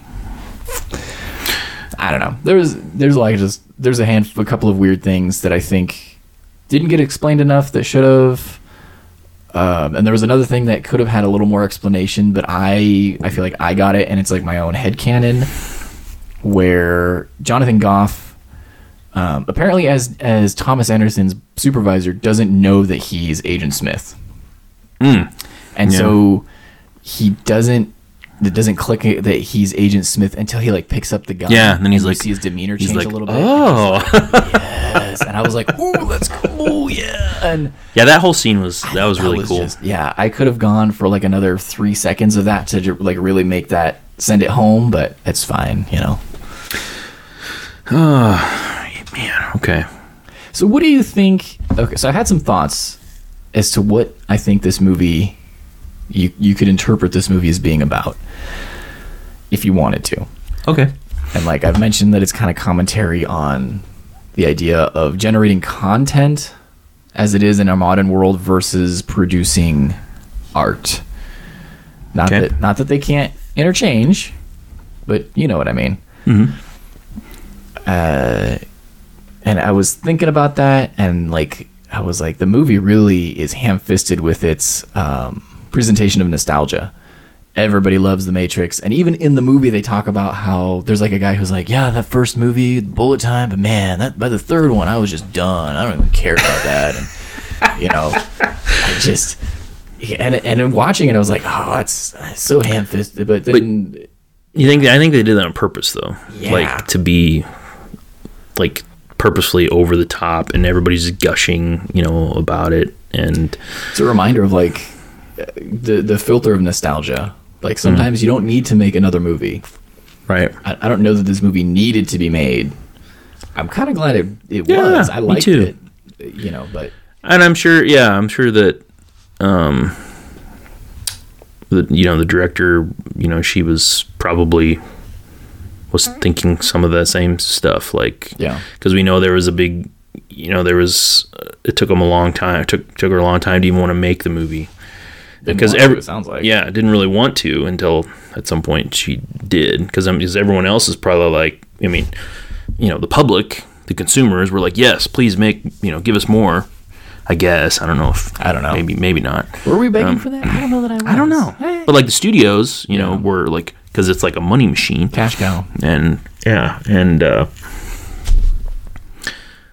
so I really enjoyed some of the writing, some of the stuff that, like, you know, in that first kind of section of the movie where it's all that commentary about, you know, about the Matrix movies within this new Matrix movie, and about, you know, consumer culture and stuff. I thought that was, I think too, cool. That the original movies were kind of a new take on like the Chosen One storytelling foil, and I kind of liked how I started thinking about that, and like does that flow well into this movie, because this movie really presents the one isn't just Neo, it's the duo of Neo and Trinity. Which I thought was kind of cool. That's like another because like the fresh take, because Neo can't fly anymore, but Trinity can. Right. At first he had to like relearn how or something. He couldn't just do it because he was, you know, does he ever figure it out, or is it because he's like, because they stop in midair and he's like, I'm not doing that. So they do. So like after they see the analysts at the very end, and they're like, they have their final exchange and stuff, and Trinity like flies out the thing. He does too. Oh, and he's not like holding her hand or anything. He doesn't. They both don't fly in. So I don't know if that was like. So it's kind of a cool reveal thing. So I was thinking about like, okay, so how does that compare? Does that fit well with like the narrative from the earlier movies? And I couldn't remember, because I played the Into the Matrix game, which I never played that. You should YouTube the cinematic scenes for that game, because they had the actors shoot stuff for the game. So the cutscenes were actual, real footage. They were people, man. Whoa. As far as I know. I guess it could have been a simulation. Anyway. Are we in a simulation? We might be. How do I know this is real? Slap me. Anyway, so there's a line, and I'm pretty sure it's from the game, where the Oracle says the path of the one isn't made by the one, it's made by the many. Something to that effect. And I was like, that kind of is a little like a good enough foreshadowing for me to say, yeah, this fits in well with the original narrative of like, it's not really just Neo that makes it happen, because again, like Morpheus really did a lot to push Neo into being the one. He didn't want to do it, kind of the everyman didn't want to be the hero. He was like, you got the wrong guy. I'm not the one. I just a computer guy. Doesn't he even say something about that in the new movie where he's like, I didn't even know if I was the one. I didn't believe it myself, or some whatever. Yeah. So it was just kind of, I thought it flowed really well from that aspect. But then I realized too that if they had switched this movie around, because a lot of people are kind of giving it some grief about, all kinds of things. You could complain about anything, I guess, but there's a lot of interesting haters on this movie already. I was like, man, if they had made the movie about Trinity instead of Neo, and like just flipped their roles around, and like Trinity was the coder and made this game, and put herself in it as this badass, and there was this dopey guy who was the hero, and overtly represented the everyman, then I think this movie would be about gaslighting. Oh, interesting. Because it's constantly, Neo telling his analyst, I saw this thing again. This is real. And they're like, no, that's not real. You don't remember that. That never happened. And constantly pushing that into him. And I don't know that I've seen anybody else like say that, but I think for me, that's kind of the other undertone of what this movie's about, is like what your perceptions of what's real. Right. And if you're going to like allow people to tell you what's real and what's not. Sure. Should you? And well, yeah, because that's kind of like, that's a scary place to be, like, in your head, because it's like, you're saying that you've seen these things and experienced this stuff, which, for him, he actually was, but now that, so then they're like, oh, he just has he's got a mental illness, so his therapist is telling him it's not happening. That's, and he does all this stuff where he like, he feels the tips of his fingers, or he rubs them on his pants to kind of get that tactile feeling, so that he's like, I'm right, this is where I am right now, like this is real. This is real. And I thought that was cool. But yeah, that would be a wild place to be, where you're like, no, this happened, and they're like, no, actually, no, it didn't. You have a mental illness, or you're not remembering it right, or whatever. Now, you bringing up that if they would have flipped it around, now I think that would have been super interesting if they would have done that, because who doesn't love Keanu, right? Everybody loves Keanu. He's a universal treasure. Absolutely. But I think it would have been, people, it wouldn't have had that same like cachet, that guaranteed box office thing if they would have turned it on its head like that. But I think that would have been a really awesome approach to do that, because Carrie-Anne Moss, like, she and Trinity, I don't know. We know all this stuff about Neo and Thomas Anderson, but it's like, why, she would have been a cool character to learn more about. Very cool. And I don't know. Maybe you should write Lana Wachowski a letter and be like, can you just make a whole nother movie with Carrie-Anne Moss as the main character instead? Right. Carrie-Anne Moss, I think, because I haven't seen her in a lot. Matrix is probably the main thing, but I saw her in the Netflix Marvel universe, I guess we'll call it, where she's in Jessica Jones, and I think she's in more than one of the shows. It's like a strong character, and she's a lawyer with some like questionable motives and different things. Anyway, she is fantastic. if I had no interest in watching those shows, but I did before, and I found out she was in it, I would have watched it. Okay. And been happy.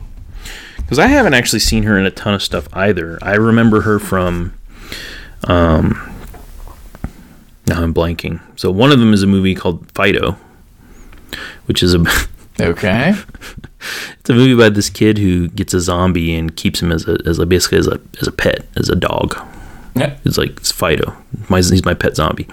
And she's the mom. It's like this kind of like 50s nostalgia, not nostalgia, but like 50s era styled thing. And then she's in Memento. So I've never, as I've said before, I've not yet seen Memento. It's on my list to watch it. I promise I will get to it. It's, some people consider it an affront to my like cinema repertoire, but it's what it is, man. I mean, yeah, it's good. But yeah, I haven't actually seen her in a lot. Yeah, she plays the same character in Jessica Jones and Daredevil. Yeah. Oh, Jerry Hogarth. Jerry Hogarth. Yep. She was in Baywatch. Apparently, Baywatch Hawaii. Wait. 1994. Okay. Yeah. Wow, that's before The Matrix. I'm gonna have to check that out. Yeah. Well, wait. She was in a TV show called Matrix in 1993. Wow. Canadian fantasy adventure series ran for 13 episodes in 1993. Wow. What? I kind of want to find that show and watch it. That sounds fascinating. She was in Matrix before she was in The Matrix. Whoa, man. So yeah, I actually haven't seen her in a lot, but I really enjoyed seeing her. Now, not only because she's attractive and she's wearing, whatever, latex, leather, whatever suit, some sort of synthetic material. Yes, I don't know. But she's a good actor. So I mean, very put them together. Then you dynamite. Mash her up with Keanu, boom, total dynamite. Absolutely. Yeah, man, that's a dynamite idea to make her the main character. Why didn't they do that? Right. And money is because I don't know if she kind of took the lead at the end of the movie though. Like, yeah, it really did. Because her decision was a huge part of this choice she had to make. Neo made a bet with the analysts to like basically whatever Trinity decides. Like if she decides to stay in the Matrix with her family or whatever, then he was like, then you can wipe me and I'll just do whatever you want. That's fine. Mm-hmm. But if she says no, then you have to let us go. And of course she says no, and they want to get out. And the analyst, surprise, is a liar. Yep. Was like, I'm not letting you go. Anyway, so it was good. It really shifted the power from what we think of as again the one to Trinity, and then at the end when they're talking to the analyst after they've discovered that they're just going to do whatever they want, they can rewrite the Matrix as they see fit. I think it's how the original one talks about it. She's the one who does all the talking and is like, all right, let's go, Neo. And he's like, yeah, babe, let's do it. Let's do it. Yeah. So that was kind of cool. I think they led up to it. I think maybe ripping the Band-Aid would feel too woke, I guess. You know what I mean? Like, if you had switched it and made it about Trinity as the lead, maybe that would be too hard a transition for people, and it would feel like too much of a politicizing of the movie. But maybe, what if just putting it at the end was like, what if that was just like a token, like, oh, we'll give you that, and, we'll give Trinity the last 10 minutes or whatever. I mean, they're just like, here. Yeah, the Matrix kind of represented like the shift from how we did things to being so computer reliant, and the sequel Matrix movies kind of talked about that, or 2 and 3. About like how even in Zion they're dependent on machines and the whole like Star Wars talk the political stuff with that old dude that's like talking about we rely on these machines for the air we breathe and blah, blah, blah. Star Wars, oh man, I don't know what to say. Well, it's like it's the whole like council political talk, just lots of talking and anyway. Sure, yeah. But anyway, so there's that, and this movie was kind of, like I said, it seemed like it was about other things this time, of the shift of how you look at things through the lenses of nostalgia, and was it as good as you remembered it being, and the gaslighting, and the shifting of power, I guess. Well, and then also Niobe is the leader of the new city. Jada Pinkett Smith reprises her role as Niobe, and instead of looking at something and going, "Ooh, look, de-aging technology," we went, "Ooh, aging technology." Yeah. It doesn't quite work either, no matter which way you do it.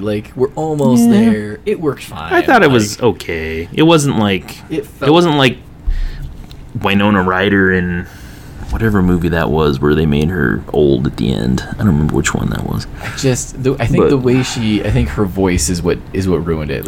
Because she's like, they're like, we want you to sound like an old lady. She's like, oh, sure, this old lady. And yeah, and it's not to say that some persons of certain ages don't sound that way, but in my experience, they don't quite sound like that. There's a timbre and a uniqueness that just she didn't quite nail, but it was fine. It didn't pull me out entirely. I was just like, oh, that's who we're going with? All right, that's fine. So yeah, it's fine. I didn't dislike her as much as Neil Patrick Harris, so I guess there's that. Yeah, I thought she was okay. They did some not weird, but it's again going for that aging thing where they did something funky with one of her eyes, I think, or was it both of her eyes? I found that really distracting, actually. They clouded it or something, she was blinded or something. Consistent. Yeah, I don't know. So there was a lot of cool little surprises and blips. I think this movie's worth rewatching for all the Easter eggs that were kind of... Sure. Yeah, it'd be fun to do that. To watch it again. Okay, one more thing. I mean, we can have more, but one more thing I wanted to add that I thought was cool was in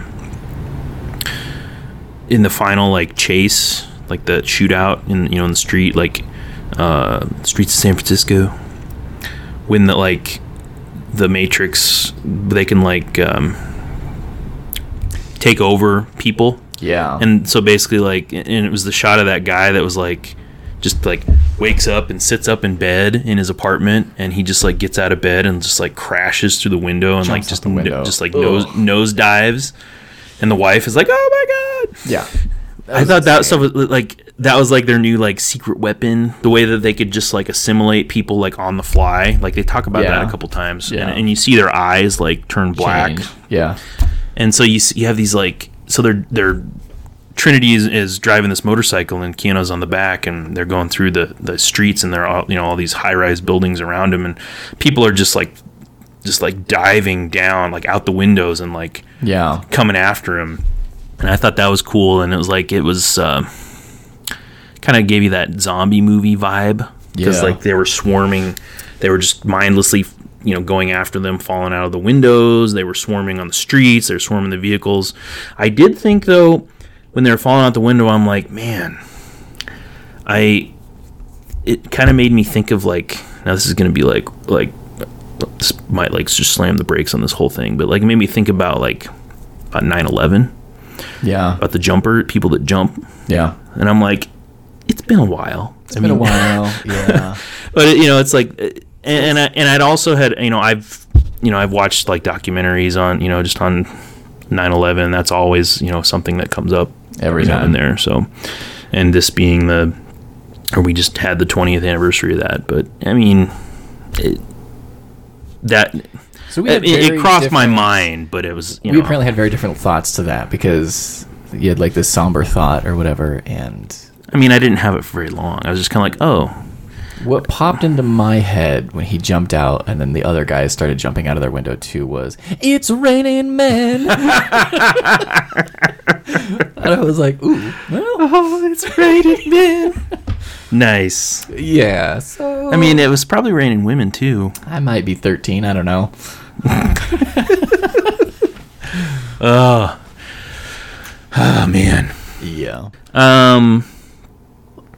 I don't know. Do we have anything else we want to say about No, it was fun. You know, there was sometimes there was really, like I said, ham-fisted throwbacks. Neil Patrick Harris's cat is named Deja Vu.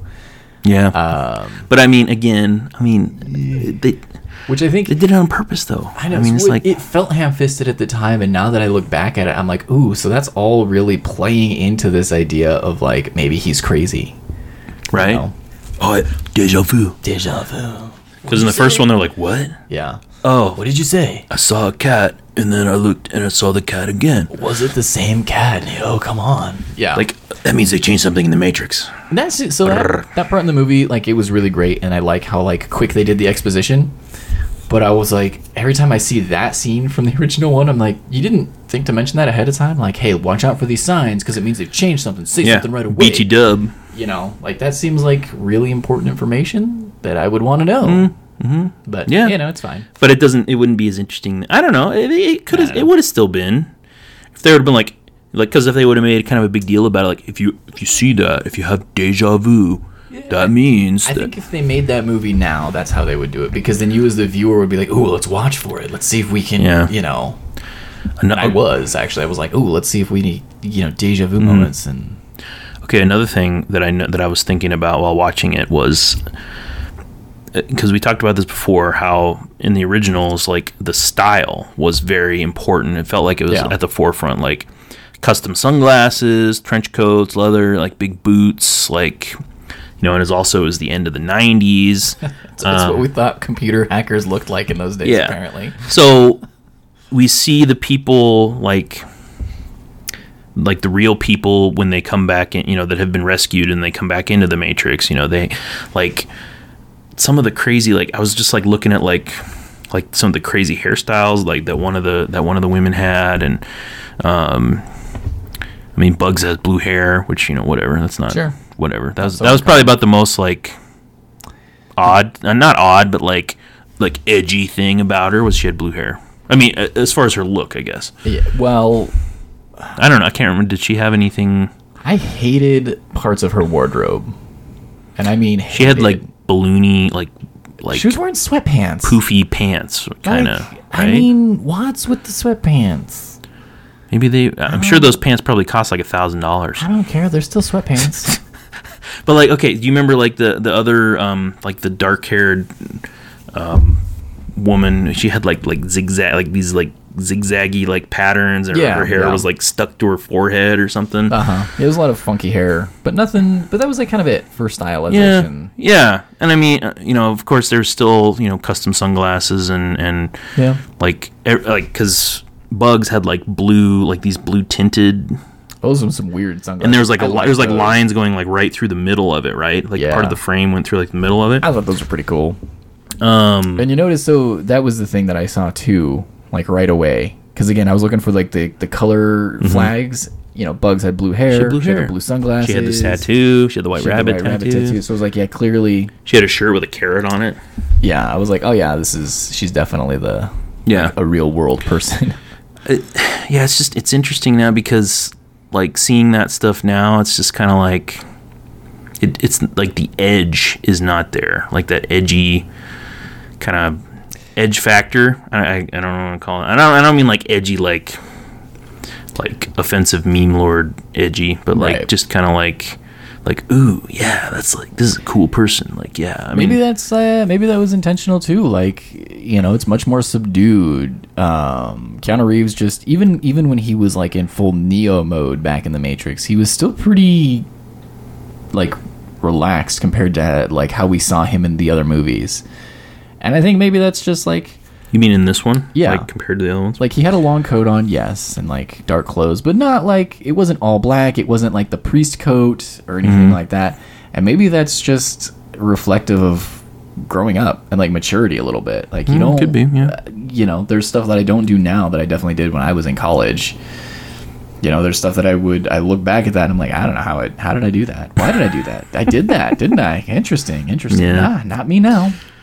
Well, and then like his reflection, like what he actually looked like to people in the, you know, quote unquote real world. Well, to people in the Matrix. Not real world, the Matrix. Yeah. Was, you know, he was this older looking dude. Well, that was cool too, because in flashbacks from Bugs, he looks different. Well, like when she was the window washer, because he had a different appearance. Yeah, when he stepped off the edge of the they changed his like how he appeared, his coding, how it appears to everybody else, which was I thought was like a really cool. Well, and that was probably part of them trying to like keep him hidden, right? Yeah. Keep him from people from discovering him. Keep it safe. Another interesting thing. So his reflection, like the main like reflection, like the way that he looked in the Matrix to other people. That's Carrie-Anne Moss's husband in real life. Really? Mm-hmm. Wow. So like the guy with the goatee, and the the hat or whatever. Another thing on appearance, like Keanu, he looks like John Wick. He does. It's like John Wick in the Matrix. I think that would have been like as stupid as it kind of would have been, and I joked about it earlier. I actually think that would have been a really cool thing that I've kind of been expecting since the first John Wick movie. It's like, yeah, maybe this is like a simulation, a training sim. That'd be sweet. And then you get at the end, and it's like, then he wakes up and he's like, I know kung fu. Like that would be. I don't care. That'd be like a cool way to end the John Wick movies series. Just be like, yeah, that's right. The John Wick movies are actually Matrix movies. Every Keanu Reeves movie is actually a Matrix movie. He's just learning something new. There's an idea. We could make like an entire year's worth of content just taking a Keanu Reeves movie and explaining how it's part of the Matrix. Yeah, we could. That would... But when he's actually rescued in this one and he wakes up on the ship, he doesn't have longer hair and he's clean shaven. Right. Did he have eyebrows? Because in the first Matrix, when he woke up, he had like no hair anywhere. Right. Yeah, because nobody did. I guess I don't remember. Like he shaved his eyebrow. I think he shaved his eyebrows in real life for those scenes where he's covered in KY jelly or whatever. Yeah. Move me up, daddy. I guess I don't remember now, but it's like he almost looks he's the ageless one. Like he almost looks the same as he did. Like he's like, if he's pudgier, it's like minuscule. Yeah. And if he's wrinklier, it's minuscule. It's really his eyes that give it away. Because because that's what I thought too. And then I started comparing some scenes from the original Matrix, and it's like, as he's gotten older, his eyes have gotten puffier and like the slits closed more, so he doesn't have as much like white real estate. If that makes sense. Okay.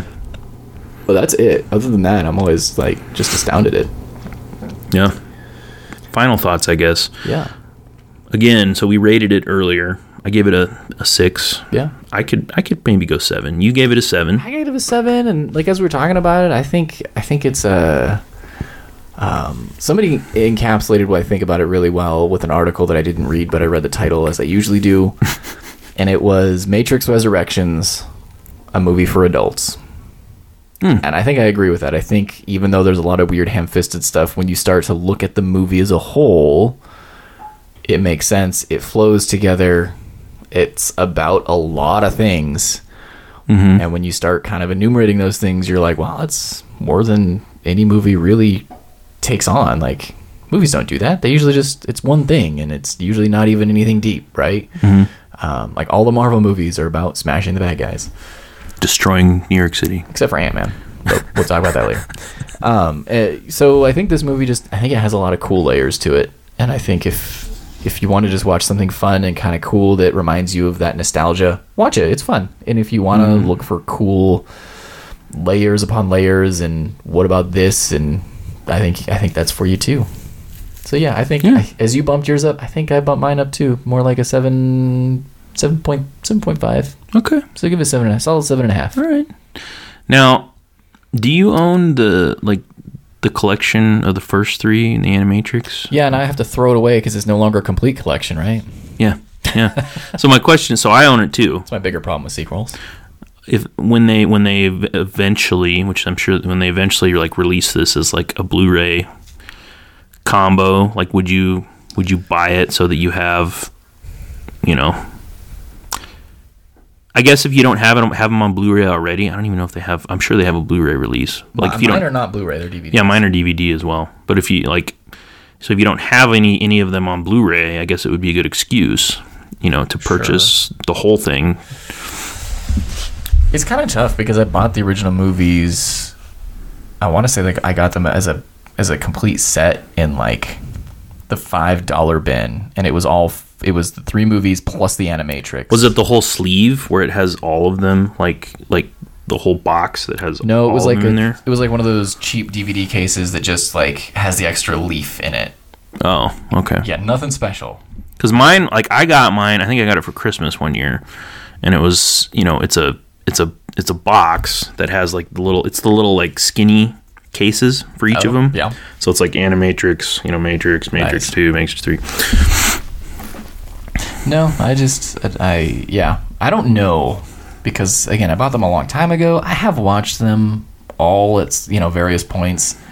I kind of want to bust them out again. Yeah, I do too. So I don't know if I will like immediately jump on it. I may just Redbox it, honestly, or catch it on streaming somewhere. Okay. Because I think it'd be cool. Like I said, I'm gonna watch it again at some point. I think it was really fun. I think this movie, I was really gonna try to watch it again before we recorded, because once in a while you come across a movie that's better on the second viewing. Okay. Like Knives Out, 100% better on the second viewing. I've only seen it once. And the third viewing did not disappoint, and I think I watched it 4 times in the span of a month. Wow. So yeah, I mean, I think I think it might be in that category of like multiple viewings. You kind of you can focus on other things in the background a little bit more, Right, because you know what's going on Easter overall. eggs. Yeah. Yeah. All right. Yeah. I don't know if I'm gonna pounce on it like as soon as it comes out. Yeah, I don't know if I will either. But definitely, like you said, I want to watch it again. So Absolutely. yeah, catch it on streaming if it ever is, or Redbox or whatever. All right. Well, with that, should we close it up for now? Yeah. Okay. Well, as you know, I'm Josh. I'm Nate. He's Nate. I actually meant to say I'm Nate, but I said I'm Josh. It works. I felt like that was a throwback to one of our early episodes. Yeah. We'll go with it. Yeah. So I'm Josh. I'm Nate. He's Nate. We're the Open Eclectic. You can find us online. Everywhere is slash, whatever service / the Open Eclectic. Yeah. So Facebook, Twitter, Instagram, MySpace. I haven't updated it in a bit. I better do that this week, but it's there. And the email is theopeneclectic@gmail.com. Yeah, I think so. Have we gotten any emails? It's forwarding to you, right? Is it? Oh, geez. I think it is. No, I haven't gotten any that I'm aware of. You know what? Let me check that. Let me check that right now. What if we had an email and we could do like a mailbag? We should. Well, That'd be cool. if we start getting emails, that'd be great. Yeah. Anyway, thank you for joining us this evening, and go check out the new Matrix movie. Yeah. Matrix Resurrections. In theaters potentially near you, depending on where you live. Yeah. I think this movie is worth. Like we're family dudes, so sometimes getting away to see a movie can be like problematic. At least for me, I don't know. Because you got responsibilities and stuff, which is good. No complaining. Just one of those facts of life. I really wanted to go see this in like a special theater in Omaha and kind of make it like an event, but I was like, man, an hour there, watching the movies, hour back. So in my opinion, as a married fella, La Family, I think a 34-minute drive, still worth it to carve the time out to go do that and go see it. Yeah, it's good. If you're able to, check it out. All right. Until next time, keep a lookout for those black cats, because it means they changed something in the Matrix. Later. I know. Kung Fu.